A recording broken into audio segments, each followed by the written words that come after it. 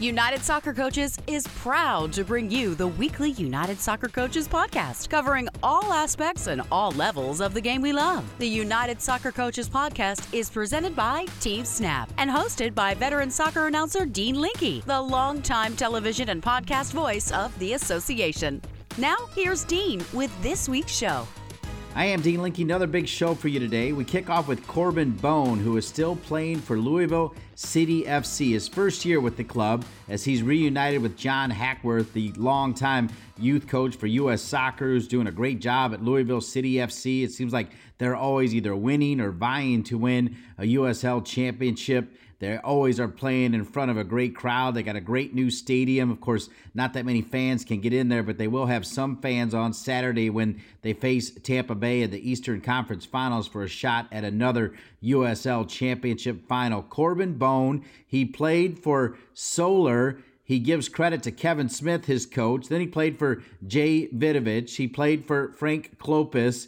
He played for John Hackworth at Philadelphia. He played for Carson Porter at Wilmington. Now John Hackworth again, and several other great coaches in there. John Harks, Alan Koch.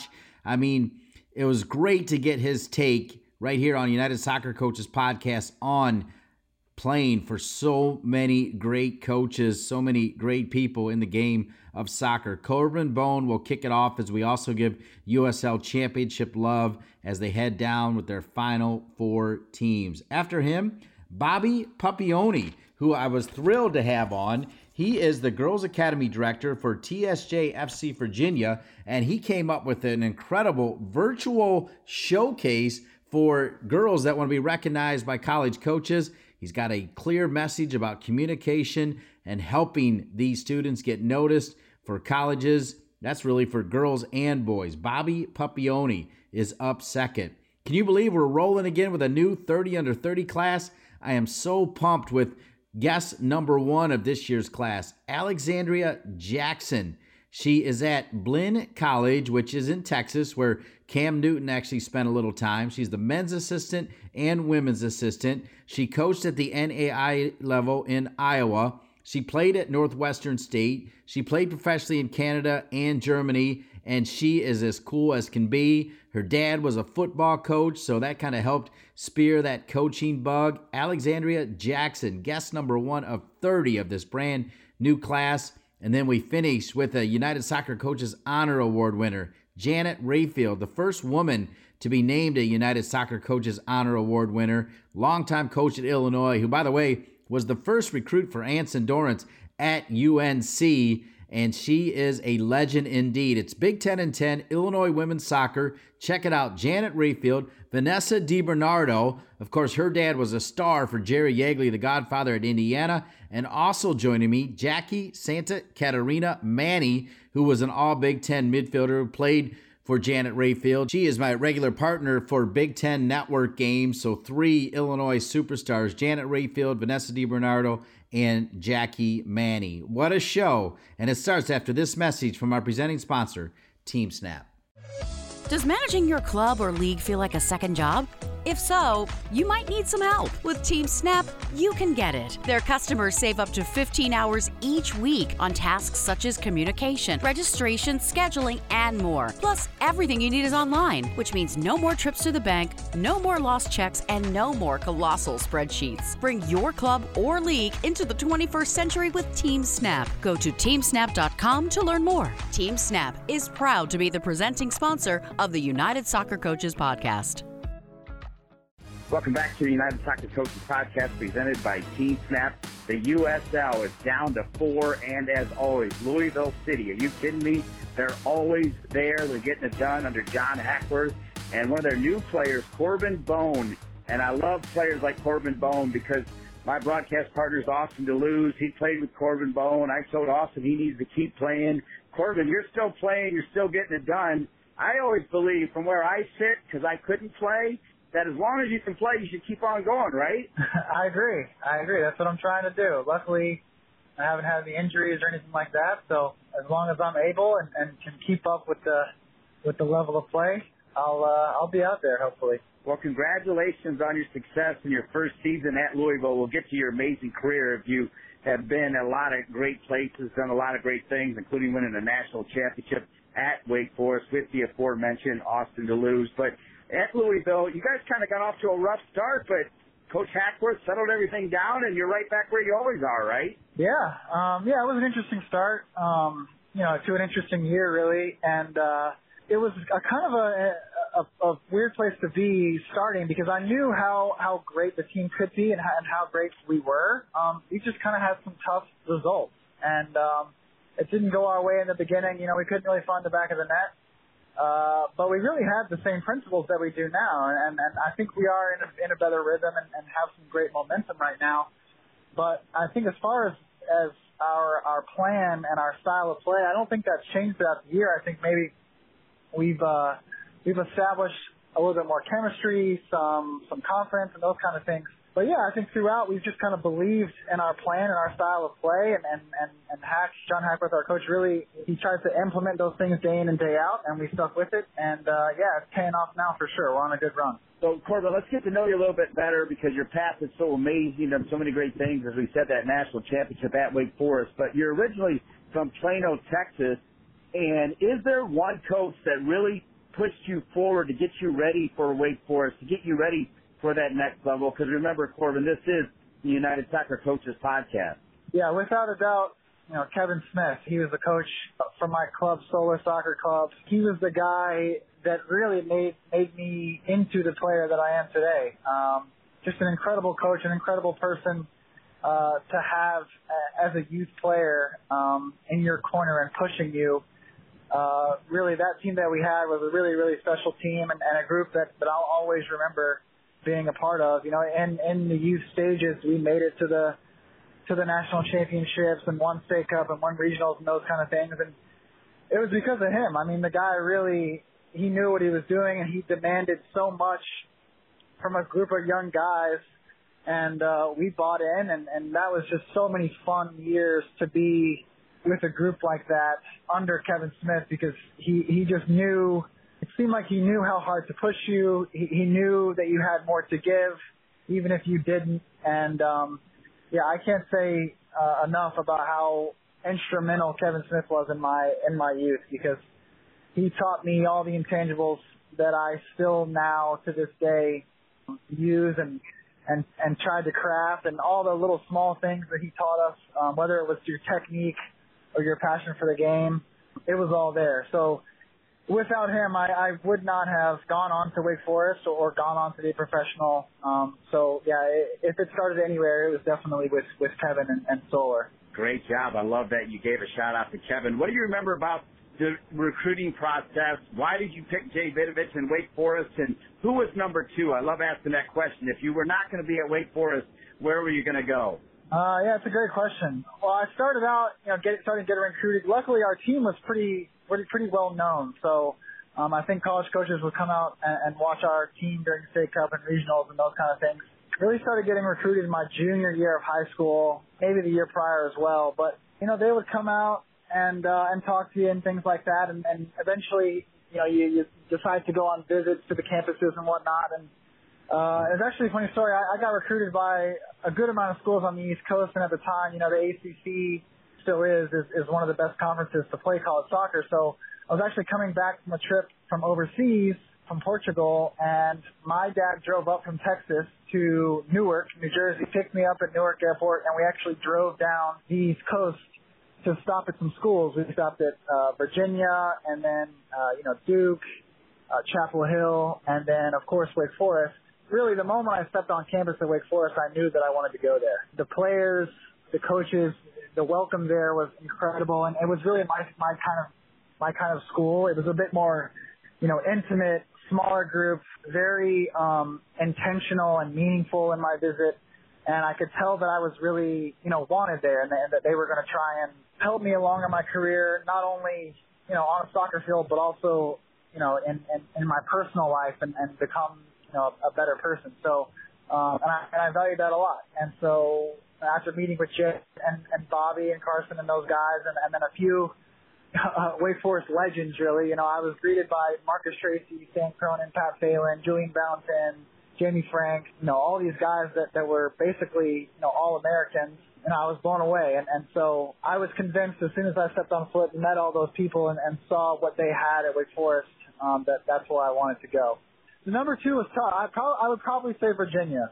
I like that campus, and I like George, the head coach, but Wake Forest was a front runner for sure. Those are 2 pretty good schools, and obviously you picked the right choices. You won the national championship in your first year. Before we get to that, Jay Vidovich is such an interesting guy. He's had such great success, and like at the poker table, I would have to say he's a tough read, right? Because he holds it close to his chest, but the players love him. Just in a sentence or two, what makes Jay Vidovich such a great coach? To put it in a sentence is tough. He's just an incredible guy. His mind, the way he can read people, I think he has a gift as a coach for sure. Not only with the soccer part, because he plays the game a certain way, and it's very distinct and particular in detail, and but also off the field, the way he manages players and his relationship with the team, I think is crucial. And so when I got there, growing up, the passion and the ability to be a better soccer player was there. But once I got to Wake Forest, it was ramped up because his attention to detail was like something that I've never seen, and that made the difference in our team and my personal game as well. And he paid attention so much to everything that he's almost like he knew what was going to happen before it happened. And I think his commitment to that, his passion for Wake Forest at the time, and the game of soccer was just unparalleled. It was incredible. And so to be a part of that was amazing to see and really experience. Great breakdown of Jay Vidovich. If you listen to my program at all, I always try to find a way to make it about myself in some way, because how else am I going to be able to make it about myself, Corbin? So I'm going to do that.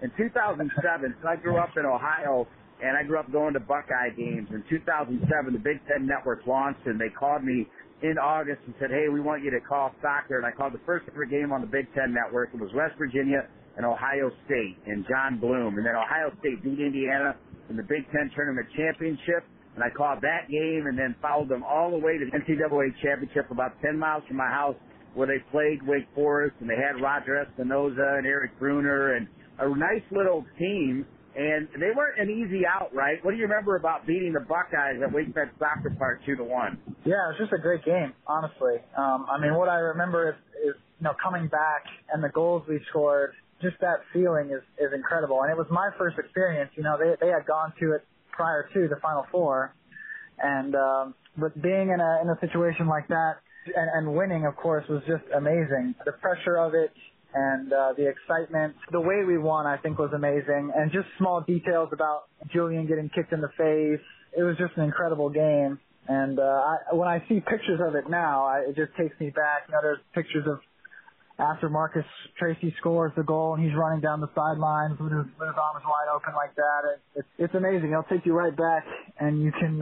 It's a visceral feeling for sure. And it's one of those games that you want to play in, and one that you hope you win as well. And thankfully, we won it. And as a freshman doing that, it's hard to top that. It's hard to top that feeling and the achievement of our ultimate goal and those kind of things. So it was an amazing way to start my college career, and I was a bit spoiled because that team was amazing with an incredible, coach and a group of players that were so close.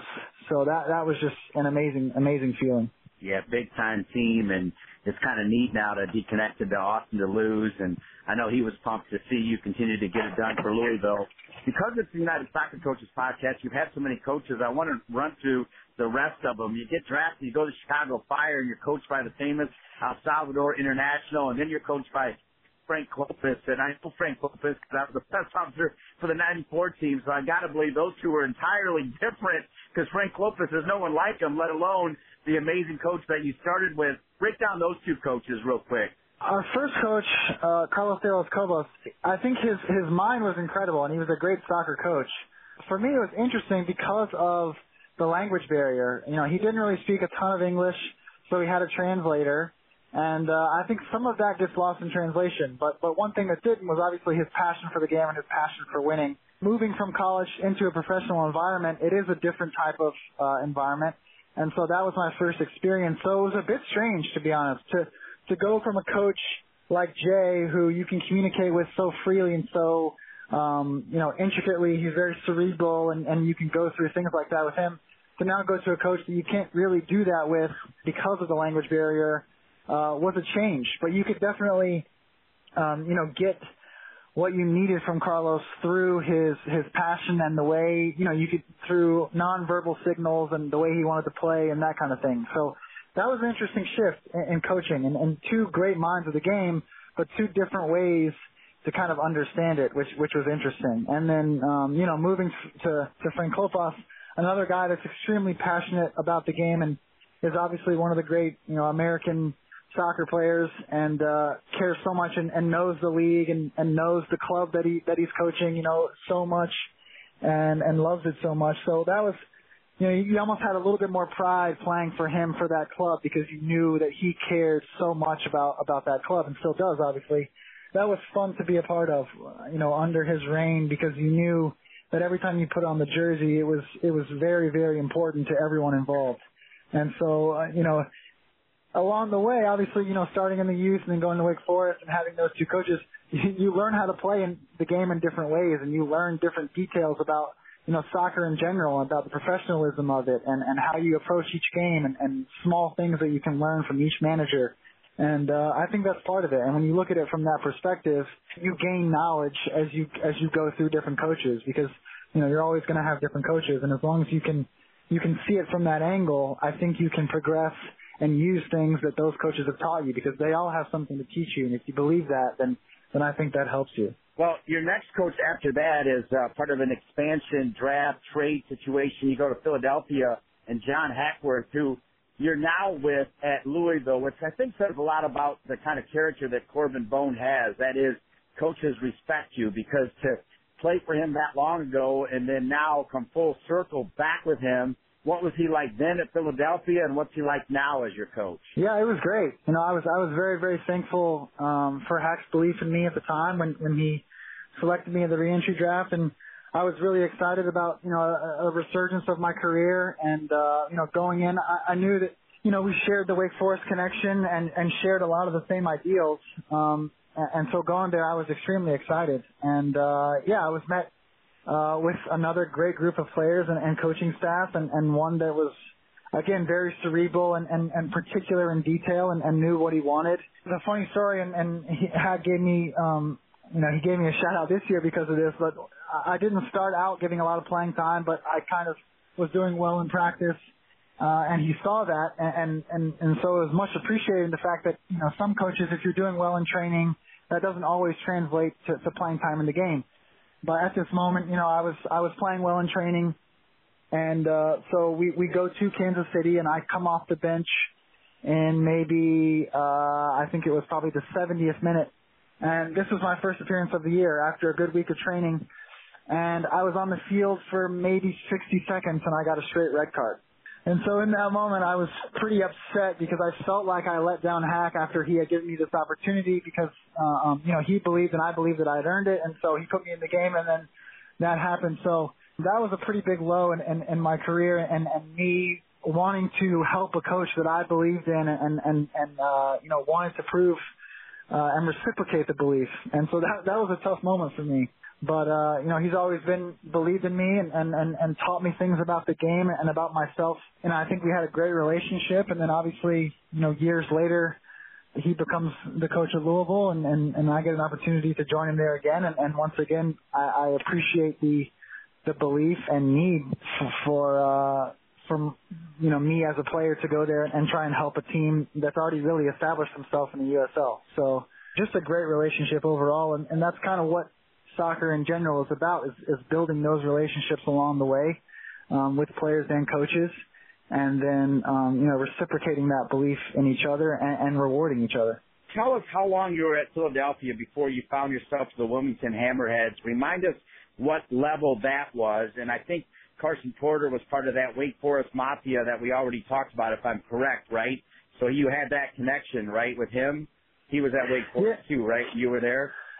Yeah, he was. Yeah, a good friend and a great coach of mine for sure. So, after the year with Philadelphia in 2014, I get a call from Carson about joining his new team or his new coaching venture, which is the Wilmington Hammerheads. And at that point in my career, it was a tough moment for me because I didn't know really where to go from there. I had gotten released by the union. Knew that I had more to give in soccer, but I wasn't sure, where that was going to be or if I was 100% convinced that I want to continue to play. So when I got the opportunity, it was a chance for me to kind of go to try and enjoy soccer again in a place that's obviously a beautiful town in Wilmington, North Carolina.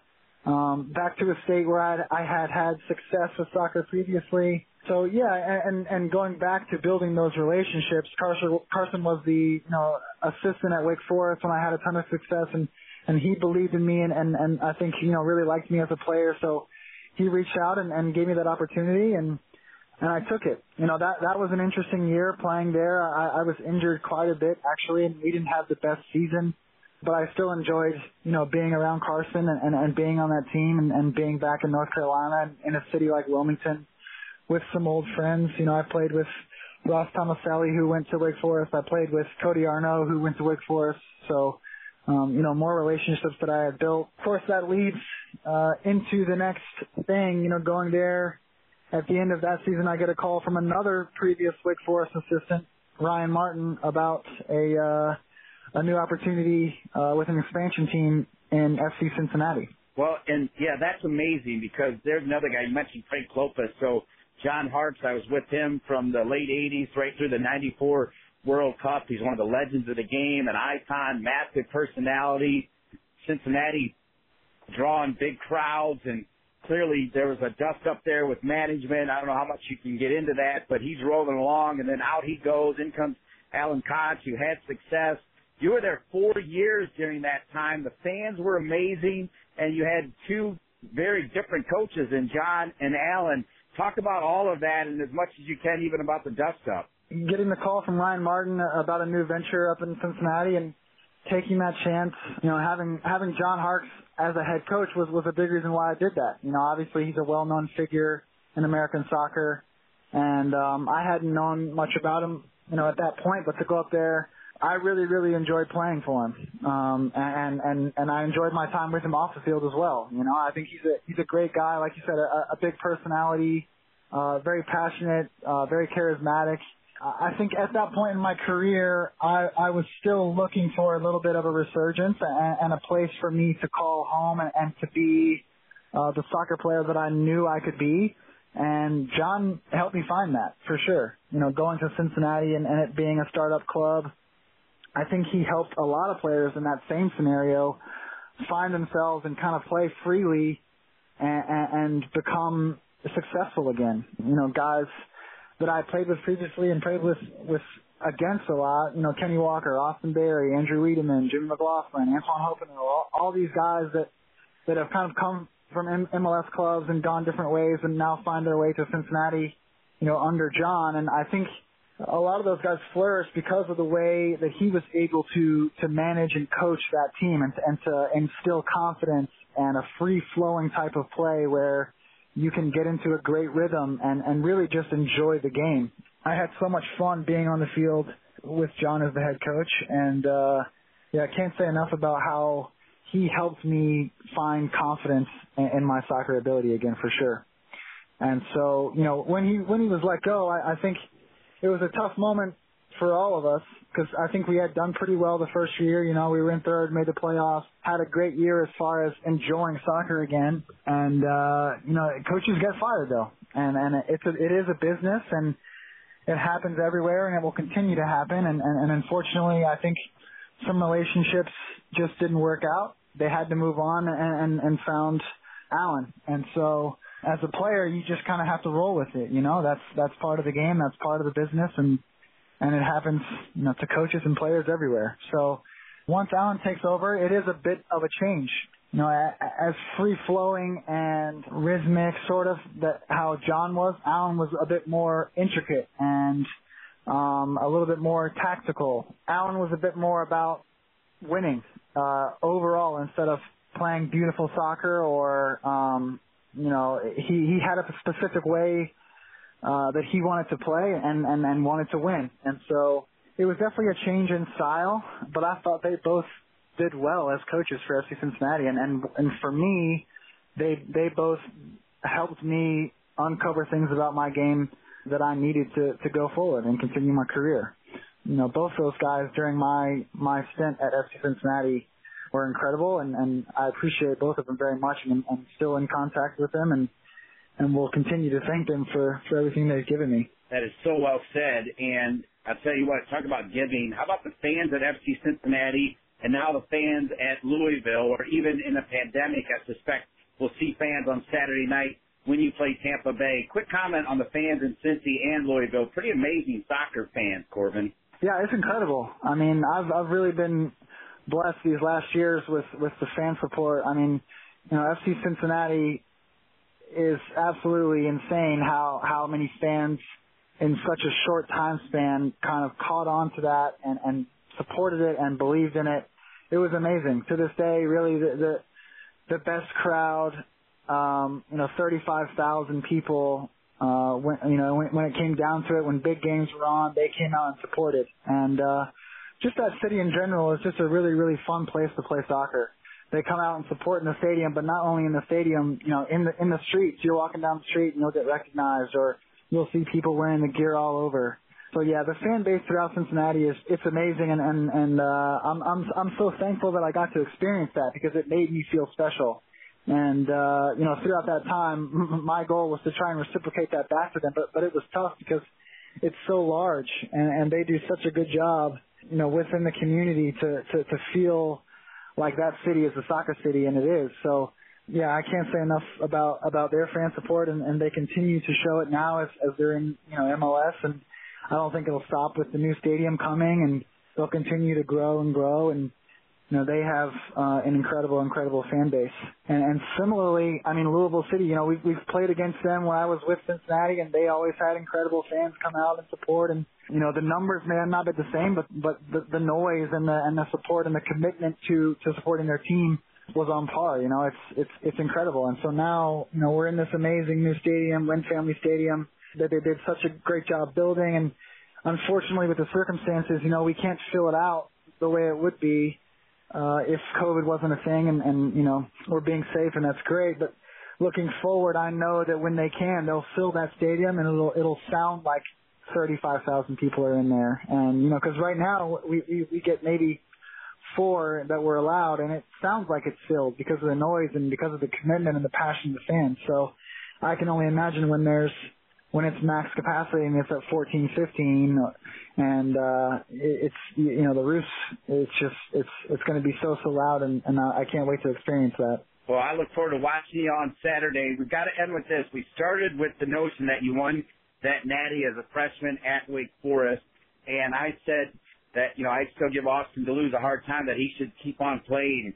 Let's say you win the championship, because that's what Louisville normally does anyway.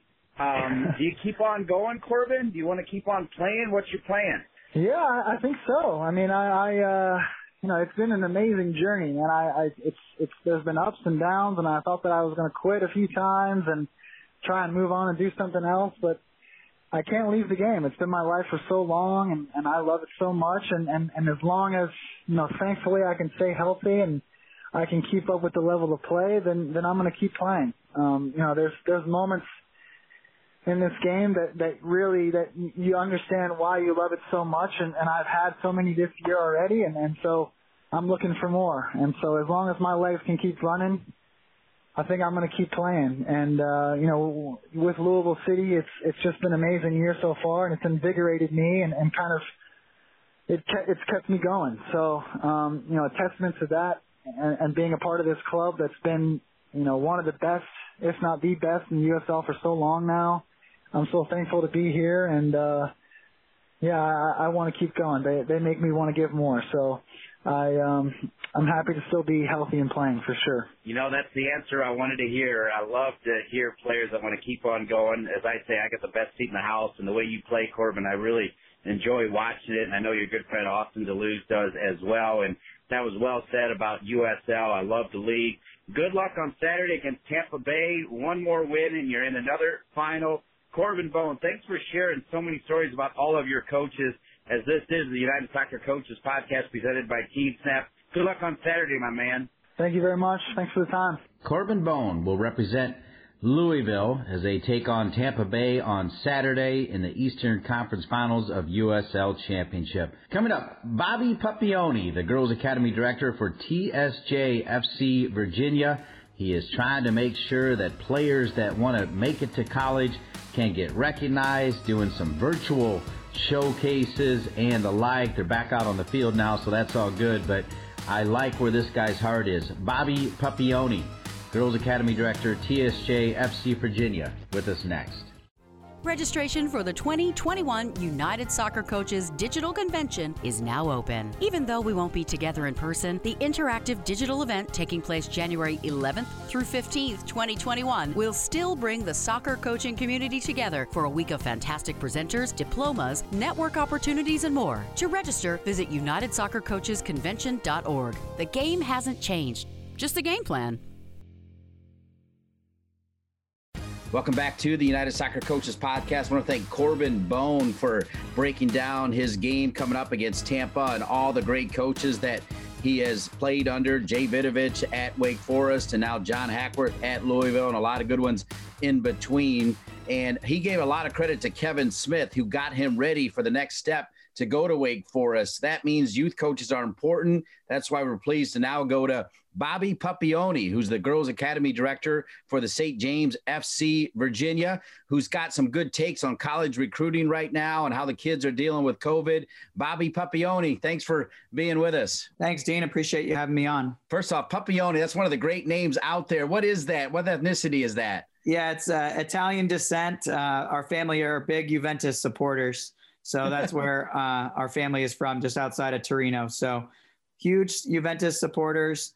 Loving what we're doing in the Serie A usually each year, but we need to still lift that European Cup for sure. Well, and Bobby, I know you're loving what you're doing as well at TSJ FC Virginia, and I know you care about the kids, and this pandemic has been awful on so many fronts, but including college recruiting, missing windows, and that type of thing. You've got the floor, my man. How do we make sure that these kids get noticed, they can get to college, and what are some of the things maybe you're doing at your club? Yeah, for sure. It's definitely been difficult and anything but normal for the players, and something that no one has experienced. And we were speaking to our players, and they've never gone 6 months without playing soccer before. And fortunately, in our part of the country, we're able to get back out and be playing, and other areas aren't. And I think one of the biggest things that people can keep in mind is communication is massive right now during this time, because, you know, players may not be able to be seen in person or send newer game footage to college coaches, but the communication hasn't stopped. And the ability to communicate with college coaches,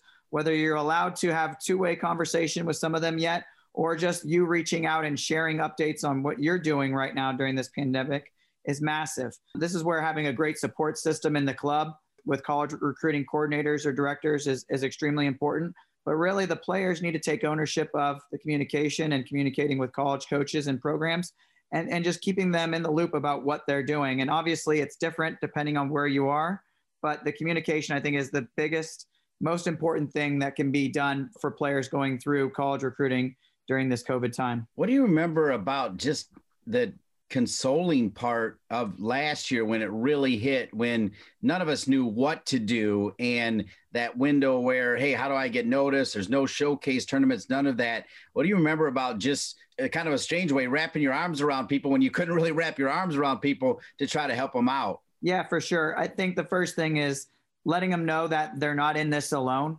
Sometimes, you know, kids and the parents, you know, have a tough time and thinking, I'm not sure what to do. I don't know what to do.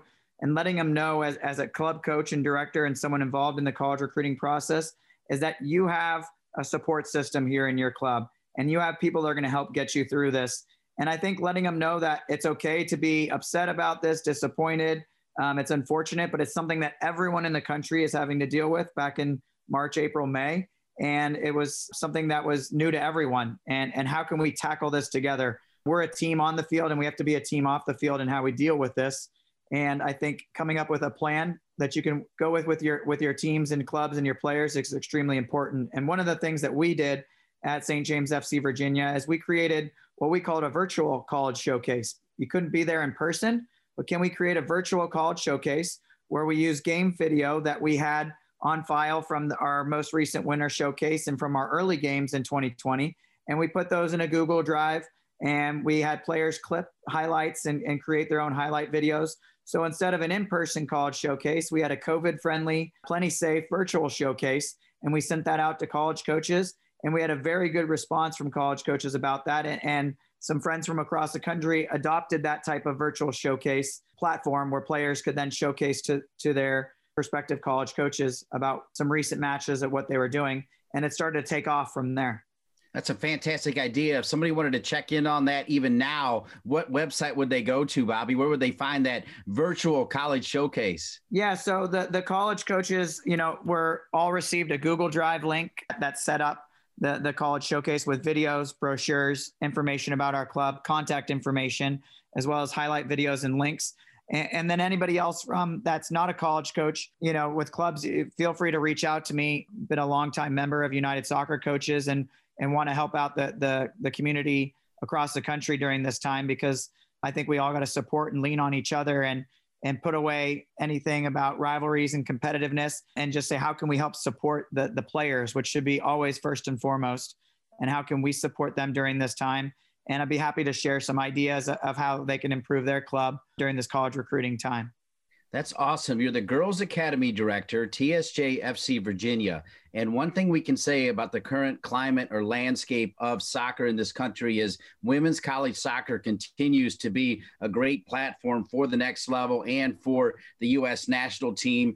Short of a couple exceptions, they're all going to college. They're staying almost all 4 years as well before they're moving to the next level. Whereas men's college soccer, which, I'm also heavily involved in, continues to teeter a little bit. Hopefully they can take advantage of this COVID thing. But going back to where you sit, it's even more important that you step up with great ideas, because college soccer is so important to these young women. We have a lot of players that have dreams and aspirations of playing college soccer and then going on to play professional and international soccer. And we're fortunate, obviously, to have been able to produce a lot of players that have gone on to play college soccer. And it's fun right now seeing some of our players like Olivia Migley scoring goals and getting assists at Duke University, and Victoria Haugen, who's a Norwegian international that plays for us, is at Tech playing 90 minutes. And, you get these girls that are playing college soccer, but they have also the dreams of playing professional and have represented, our country and internationally on that stage as well. So college soccer is a great thing for these players. And we don't want to just say, let's stop at college soccer, but how can we help, inspire and motivate them and provide them a platform where they can go to college soccer and then obviously have an opportunity to play beyond that, whether it be domestically in the NWSL or in Europe or in another league as well. So it's great to see, our alumni playing college soccer. And it's also fun to see, the matchups you get when, an Emily Fox from UNC is playing an Olivia Migley from Duke, or, when our girls at Wake play the girls at Tech or UVA. So, it's fun because ACC is playing soccer right now. So we're getting to see a lot of our alumni match up with each other. And, we share some funny text message strings ahead of the game and saying, all right, whoever wins, loses, is going to buy ice cream next time they're in town or something. So it's nice to see them be able to play college soccer. And obviously it's a tough time right now with COVID, but we still have to do what we can to help support these sophomores, juniors, seniors that are going through the college recruiting process and wanting to go and play at the next level, whether it be Division I, II, III, NAIA, junior college. We have to help them and support them during this time even more so, because this is uncharted territory. And we really want to allow our players to have every opportunity. So we want to work with them in any way possible to give them the platform to continue to play this wonderful game. Bobby Papione, Girls Academy Director, TSJ FC Virginia, wanted to reach out and make sure that these young women know that there's opportunities out there, even as we deal with this pandemic. I actually called that Virginia Tech Duke game, and both those players are outstanding. They have bright futures. As we end, Bobby, what is your message to every single female soccer player out there, for that matter, men's soccer player? What's your message to them about hanging in there and knowing they can still get noticed and still live their dream? Yeah, it's important to note that everyone is going through this in some way. And it's really how you step up and take ownership and be in the driver's seat of what you can do. If you're playing games right now and you're fortunate to do that, get video of that, share clips, find a way to get that video out to colleges if they can't come watch you play in person. If you're not able to play games yet, film what you're doing individually, training on your own. Share that, show that initiative and communicate. And I think it goes back to my first point, Dean, about communication is massive and how you can share what you're doing and let the colleges that you're interested in and that may be looking at you, that you're still working to get better every day. No matter what college coaches and any coach wants to see players and wants to coach players that have a passion for the game and that want to get better every day. And you can show that in any way that you're capable of doing right now during COVID. You can share that with those college coaches. So take the initiative, step up, and communicate with those colleges and let them know what you're doing. Bobby, thank you for taking the initiative. Really a pleasure. Great interview. Great take. Let's rack it. Well done. Bobby Papione, Girls Academy Director, TSJ FC Virginia. Great message, Bobby. Thanks for being on the United Soccer Coaches podcast presented by Team Snap. Thank you. Appreciate it. All right. Good stuff from Bobby Papione. Can you believe there's another 30 under 30 class? Remember, we already heard from all 15 men and women that were recognized at the last convention. We get started with the first of 30 coming up next. Alexandria Jackson, who is the men's assistant and the women's assistant. She is a woman of color, and she is cool as can be. She's at Blinn College, which, by the way, that's where Cam Newton spent a little bit of time before leading Auburn and going on to the NFL. Alexandria Jackson, number 1 of 30 new 30 under 30 members after this message. High school coaches are presented unique challenges both on and off the field of play. The United Soccer Coaches High School Diploma, now delivered in an all-online format, supplies coaches with the knowledge needed to perform the distinctive role high school coaches play in the development of young players. This updated diploma takes a look at the ongoing duties of the high school coach and how to better prepare them for the responsibilities given to them in that position. For more information or to register, go to unitedsoccercoaches.org/education. Welcome back to the United Soccer Coaches podcast presented by Team Snap. I want to thank Corbin Bone, who will represent Louisville City FC on Saturday in the USL Championship semifinals. How about all those great coaches he's played under? And then Bobby Papione, who is the Girls Academy Director for a big club in Virginia, trying to make sure that young girls that want to get recognized by colleges can get recognized. And guess what, folks? We are kicking off our next edition of the 30 under 30s. If you remember last year's class, I talked to all 15 men, all 15 women. Well, you got to have somebody start this year's class, and we're delighted that it's Alexandria Jackson. She enters her second season as Blinn College men's and women's soccer assistant coach. That's right. She's on the men's staff and the women's staff. She also is a powerful woman of color. She was a D1 player at Northwestern State University, where she had a great career. She played in Canada a little bit. I think she even played in Germany a little bit. We'll get into that as well. And the first of 30 of the new class, Alexandria Jackson, you're number 1 on the podcast. How's it make you feel? Everything feels great. I'm excited for this opportunity to learn and grow as a coach. Well, we're so proud to have you on the 30 under 30 class. I love your background. I love your resume. I know you're from Florence, South Carolina, the home of Zion Williamson, as well as a lot of great other athletes. And I know that Blinn College also is where Cam Newton spent a little bit of time. That's awesome. And then Northwestern State is in Louisiana, the Southland Conference, right? Correct. So many great ties. But Alexandria, tell us a little bit about yourself. Tell us about growing up in Florence, when you got into soccer, and when you got the coaching bug. Oh, yeah. So how I got into soccer, around 5 or 6, at the time, my dad was a football coach, and I wanted to play football because I'm such a daddy's girl. But then he put me into the other side of football, the real football, the soccer. And ever since then, I've kind of fell in love with it and kind of grown from there. I had some great coaches that took time to develop me as a player. One is Eduardo Ansario, who recently passed away, unfortunately, from Florence, South Carolina. He was a big part of my development. And then I also got around 15 or 16 years old, I got picked up by Columbia United FC, which is also now South Carolina United FC, which Trip Miller was a really big part of me growing and developing as a player. And he actually helped me get recruited by Northwestern State. I am so grateful to be a part of Northwestern State, the history. They've done everything to help me be successful, not only on and off the field. And there I was under some great coaches, George Van Linder, Jimmy Mitchell as well. Jimmy Mitchell recruited me as well. And I've been grateful and blessed with opportunities to be a part of so many great coaches and be under so many great coaches. Once I graduated, I knew I still wanted to be a part of the game, so I decided to, after playing some pro in Canada and Germany, I kind of decided to go into coaching. And my first position was a graduate assistant at an NAIA school in the middle of nowhere, Iowa. I had never been to Iowa at that point and decided to take the leap. Spent 5 years up there. Worked my way from a graduate assistant all the way up to the head coach, and then decided I wanted another challenge. So I went out to Arizona to coach some club, and then I got this great opportunity at Blinn. Blinn, the coaches here, it's like a master class every day. All the coaches here have won championships after championships after championships. And then just to pair with Michael McBride, the head coach over here, and to be able to develop under a coach that has been coaching for 20 years, I kind of had to take this opportunity with both hands. And I've honestly been blessed with people who took a chance on me. I've been lucky, so hopefully we'll continue this journey.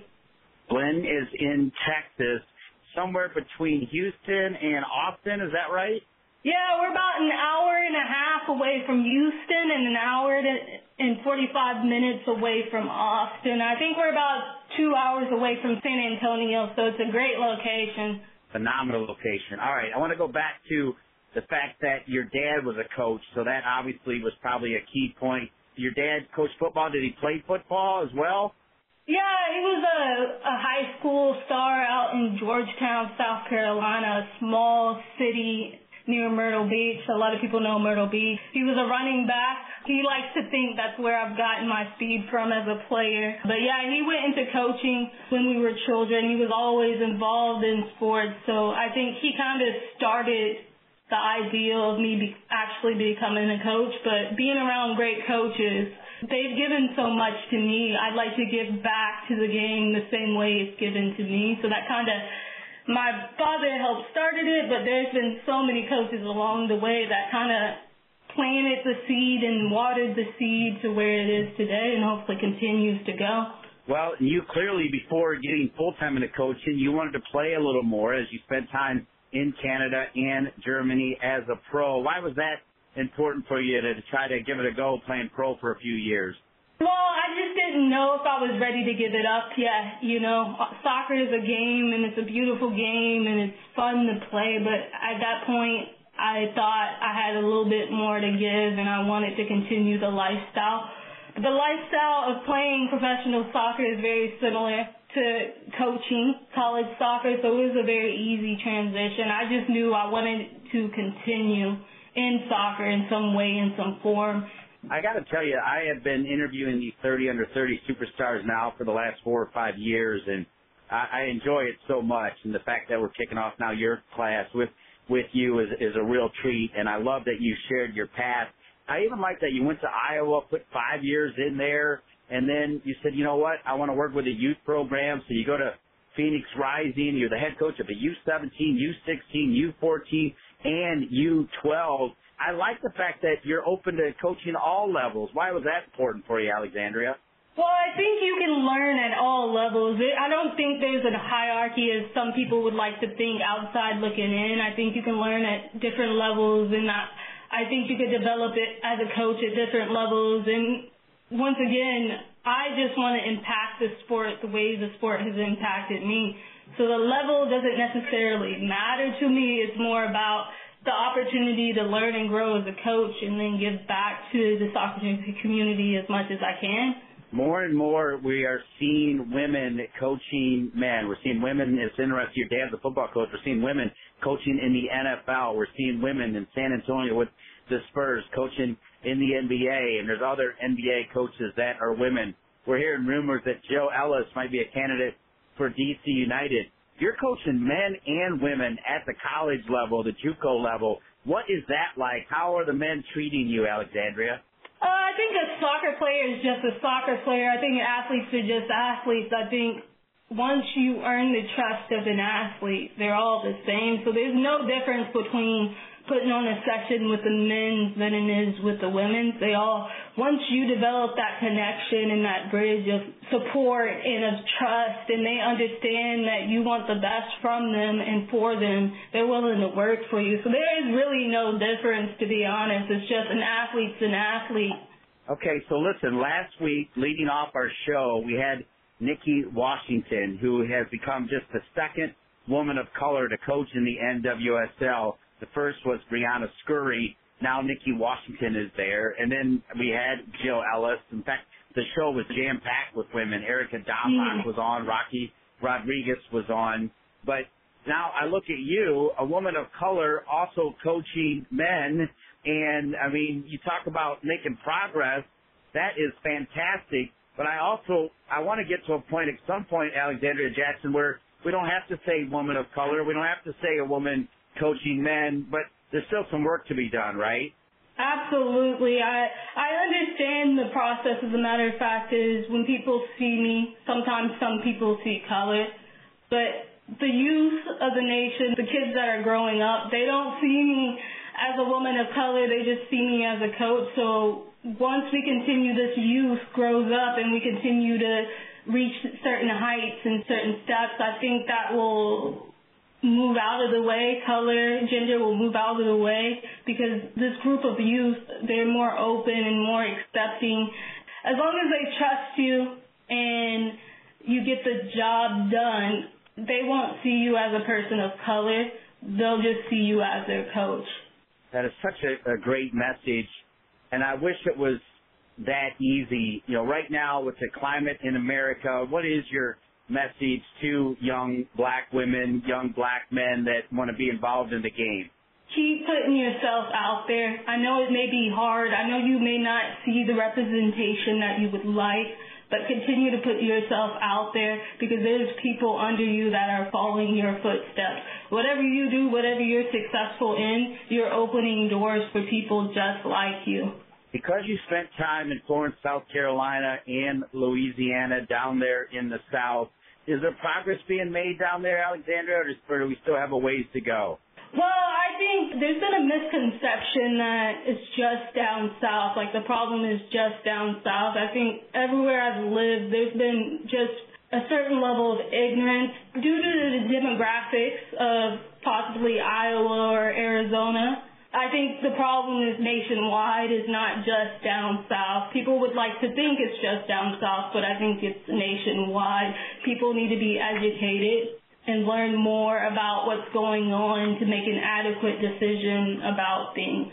I'm glad that you mentioned education because you graduated from Northwestern State with a Bachelor of Science degree in Health and Exercise Science. Then you got a Master of Arts in Organizational Leadership from Columbia Southern University. You also hold your National Diploma, Advanced National Diploma, and U.S. Soccer Federation C license. Now you're a member of the 30 Under 30 class, which is another great platform for education and mentorship and sharing ideas. It sounds like you've always been open to education at all levels. Oh, absolutely. My parents have been very involved in having me be educated. They've always put an emphasis on that. So it's always been education equals growth equals learning. But it's not just the degrees. It's just being around people, et cetera. I think as long as anybody's willing to educate themselves and work hard, they'll see growth, and I hope that's what people see in me. Someone that's probably not perfect, that's probably made a couple of mistakes, but I'm always looking to educate myself and grow. So, all right, help me with this, because if I'm proud of you, and I'm like over the moon proud of you, and I don't even know you, but I just like you. I like the stuff you said before we went on the air. I like you telling your story. And you just talked about your mom and dad. When you told them you're a member of this very exclusive 30 under 30 class, what do you remember about how proud they were of you? Oh, man, it's like, I don't know how to put it into words. It's not just my parents. I have a great team behind me that supports me in my failures and my success. So it didn't hit me until I told them, you know, because it's been a long time coming, and we still have stuff to do and things to grow in. But to tell them that what we've been through in the past, et cetera, my team in general, like I said, supports me no matter what, that's when everything hit for me, to be honest, that this is a great opportunity.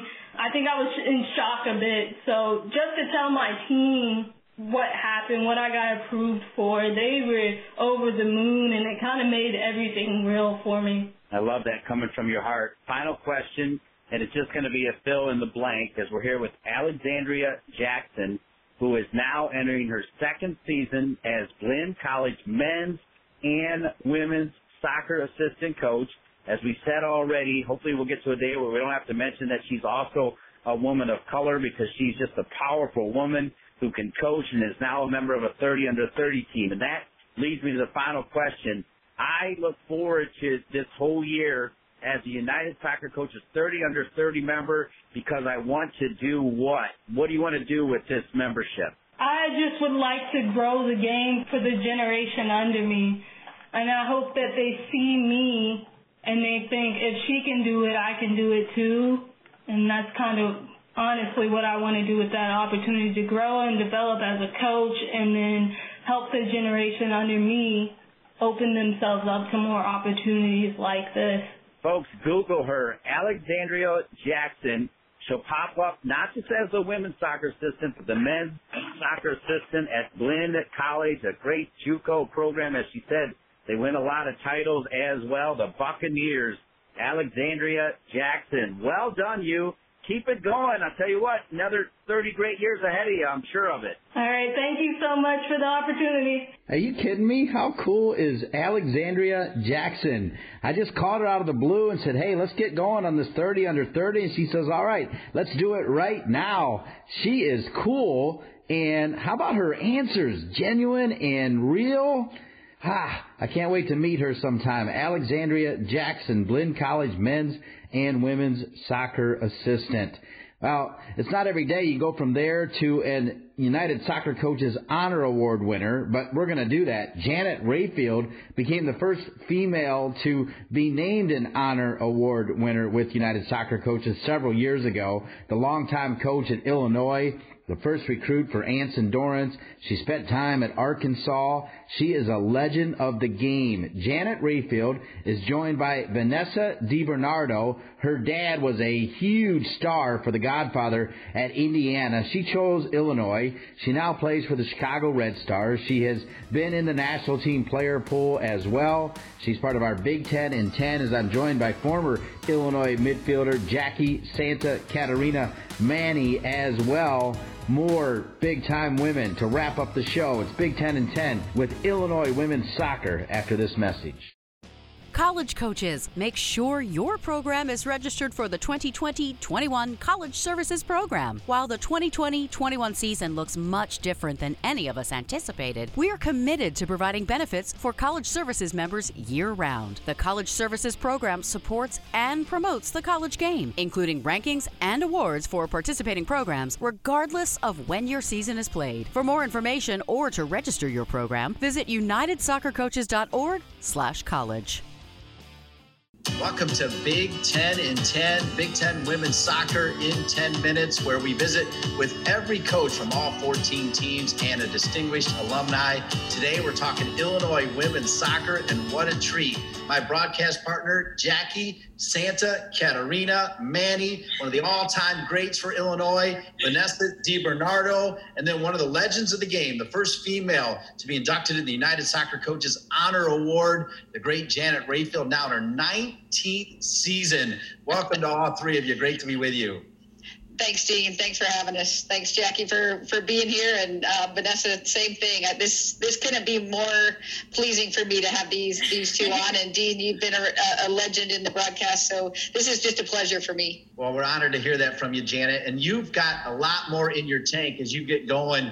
And obviously, it's a difficult time right now, but just talk about what's coming, because you got a new stadium coming. Exciting times for Illinois women's soccer. Yeah, in spite of everything, I don't think I could be more energized about, what the future of Illinois soccer is looking like. We've got a great stadium. We go out, train every day, and see the construction, and the surface is just amazing, and a scoreboard. So it's just an exciting time. Recruiting's going really well for us. I think people have bought into what's happening here at Illinois, not just with soccer, but just with the athletic department all around. I walked down and new track going in, and baseball. It's just a really exciting time for Illinois soccer. And I know Jackie and Vanessa are going to come back and be so proud of where their program is going and where it's gone. I can't run into or talk to anybody without people putting a smile on their face when you mention the name Janet Rayfield. You just have so much integrity in your reputation, and you're just a really awesome human being. I can't say enough good things about you, but I know each year you kind of have a different mantra or slogan that you get the group to really buy into. But have you kind of had a consistent theme throughout your whole tenure there that you've really tried to push year after year? Yeah, I think anybody who graduated probably knows honesty, integrity, excellence is going to come out of my mouth at least 100 times a year.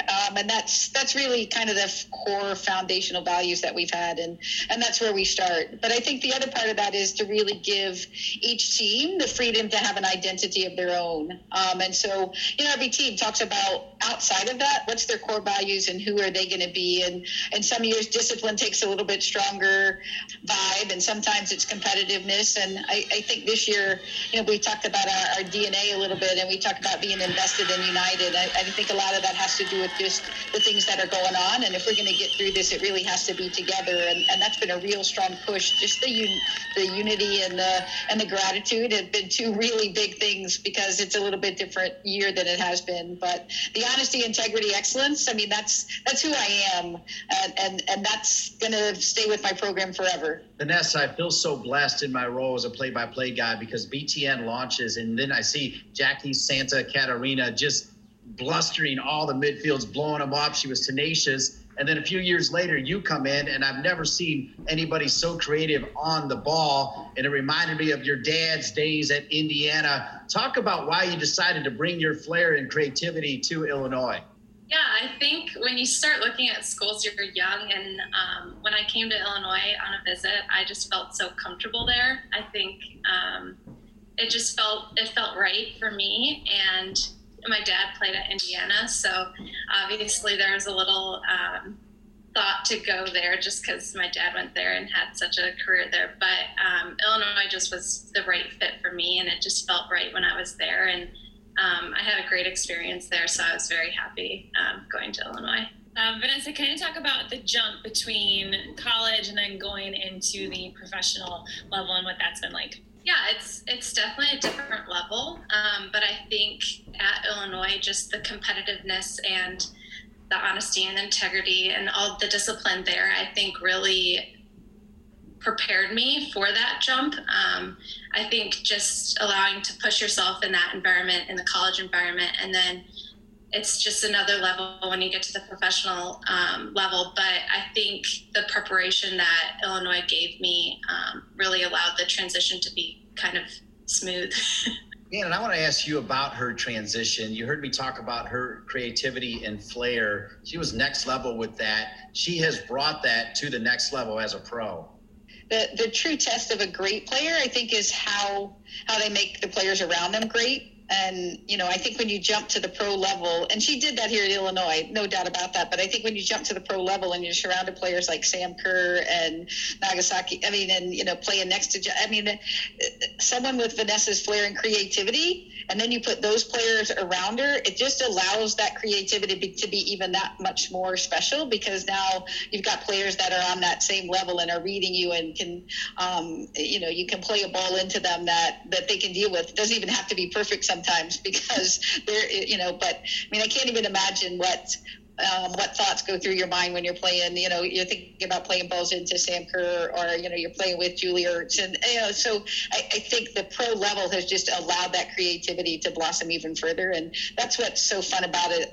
In my opinion, when you take Vanessa off the field, the Red Stars aren't as good. And to me, it's not because just she's missing, but because her ability to make others better is missing. Janet, let's go back to kind of current team. In terms of future seasons, what are the focuses? What do you need to build upon? What needs to improve? Yeah, I think we've got to get more consistent. I think you look at our last season, and we had a great non-conference season. We beat Duke, we did, some of those sorts of things. And then, and then we come and we beat Pepperdine the next year. But we haven't been able to sustain that over a full season. And I think that's going to be really important for us. And a lot of that has to do with goal scoring, I think. The later you get in the season, the more teams get to scout you. And I think we've got some real young players coming in. I think McKenna Silver's coming into her own. What she did over quarantine time to get herself ready and how she's training right now is phenomenal. So, I'm really excited about what that holds. And I think we're deeper than we've been, and that will help with our consistency as you go through a college season.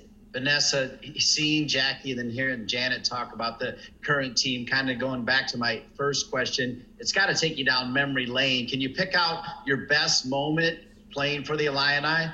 It's tough, but I think I have one distinct.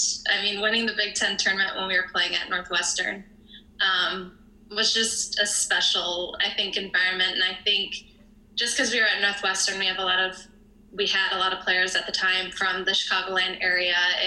It just felt like a home game for us, and we played Penn State in the final, so just a rivalry there. But that just memory, I think, stands out. It's hard not to. And you have to kind of relive the end of that game, Dean. So we're up 1-0, and Penn State scores after Vanessa gets tackled in our penalty box, and she's still on the ground. And they don't stop play, and so they go down, and Vanessa's still kind of writhing in the penalty box with the ankle thing, and so they score and tie it up. So then Vanessa's out, and we're in overtime, and I'm like, can you go, can you not? And I'm like, look, I'm just going to put you up front so you don't get in the mix of things. Just find an opportunity to put a ball on frame. And we put her back in the game, and she's kind of half limping and whatnot, but that exactly happens. Somebody gets her a ball near the top of the box, and she buries one to win the game. So it has special moments for more than just because we won a championship, to me. But it is one of my favorite Vanessa moments, even because I remember looking at her and going, you can do this. Just get up front and do your thing. So special moment for me too, V. Dana, last one for me. Kind of from when you started coaching to now, how have you seen the Big Ten evolve in terms of players, the product on the field, just the level in general? Yeah, I think what's really changed the most is the depth of the conference and the quality of teams, players, coaches from top to bottom. I think if you look around the country, there's a lot of good conferences that their top 5 teams are good, and then there's kind of some results that you kind of know are going to happen throughout the year. I think there is no given Big Ten game and Big Ten outcome. It doesn't matter, and again, Penn State's had their success, and it doesn't matter who's playing who. I think on any given day, the quality of competition is such that it's a toss-up. It's an unknown game, and years ago, I don't think that was the case. You had the games, okay, all right, now we got to get ready for this game, and it's going to be a little more competitive. But the consistency across the conference, and I think that's the investment by all of the programs, and especially I think in just the investment in coaching and supporting those coaches in a way that allows them to put a good product on the field. Finally, Vanessa, as we wrap it up, as the voice of the North Carolina Courage, I still get to see you work your magic. Promise me that you're going to keep playing forever and ever, because I love saying your name. I'll give you a few more years, but I can't promise forever. You are magical indeed. Janet Rayfield, one of the legends of the game. Vanessa DiBernardo, Illinois women's soccer, Big 10 and 10. Thank you so much for being with us. Always great to spend time with the United Soccer Coaches Honor Award winner like Janet Rayfield. Want to thank her, Vanessa, Jackie, and all of our great guests, as well as Sean Chevrolet and Michael Knipper of United Soccer Coaches. For each and every member of United Soccer Coaches, I'm Dean Linke. We'll see you next week for another edition of the United Soccer Coaches podcast presented by Team Snap. Looking for ways to improve your training session? Quick Goal has supplied the highest quality soccer goals, seating, field, and training equipment for more than 30 years. From backyards to the world's greatest pitches, Quick Goal has products essential to every level of the game. As an official partner to the United Soccer Coaches and technical partner to U.S. Soccer, Quick Goal knows what equipment you need to elevate your game to the next level. Visit quickgoal.com to satisfy all your equipment needs. Thanks for listening to the weekly United Soccer Coaches podcast presented by Team Snap. To learn more, visit unitedsoccercoaches.org and teamsnap.com.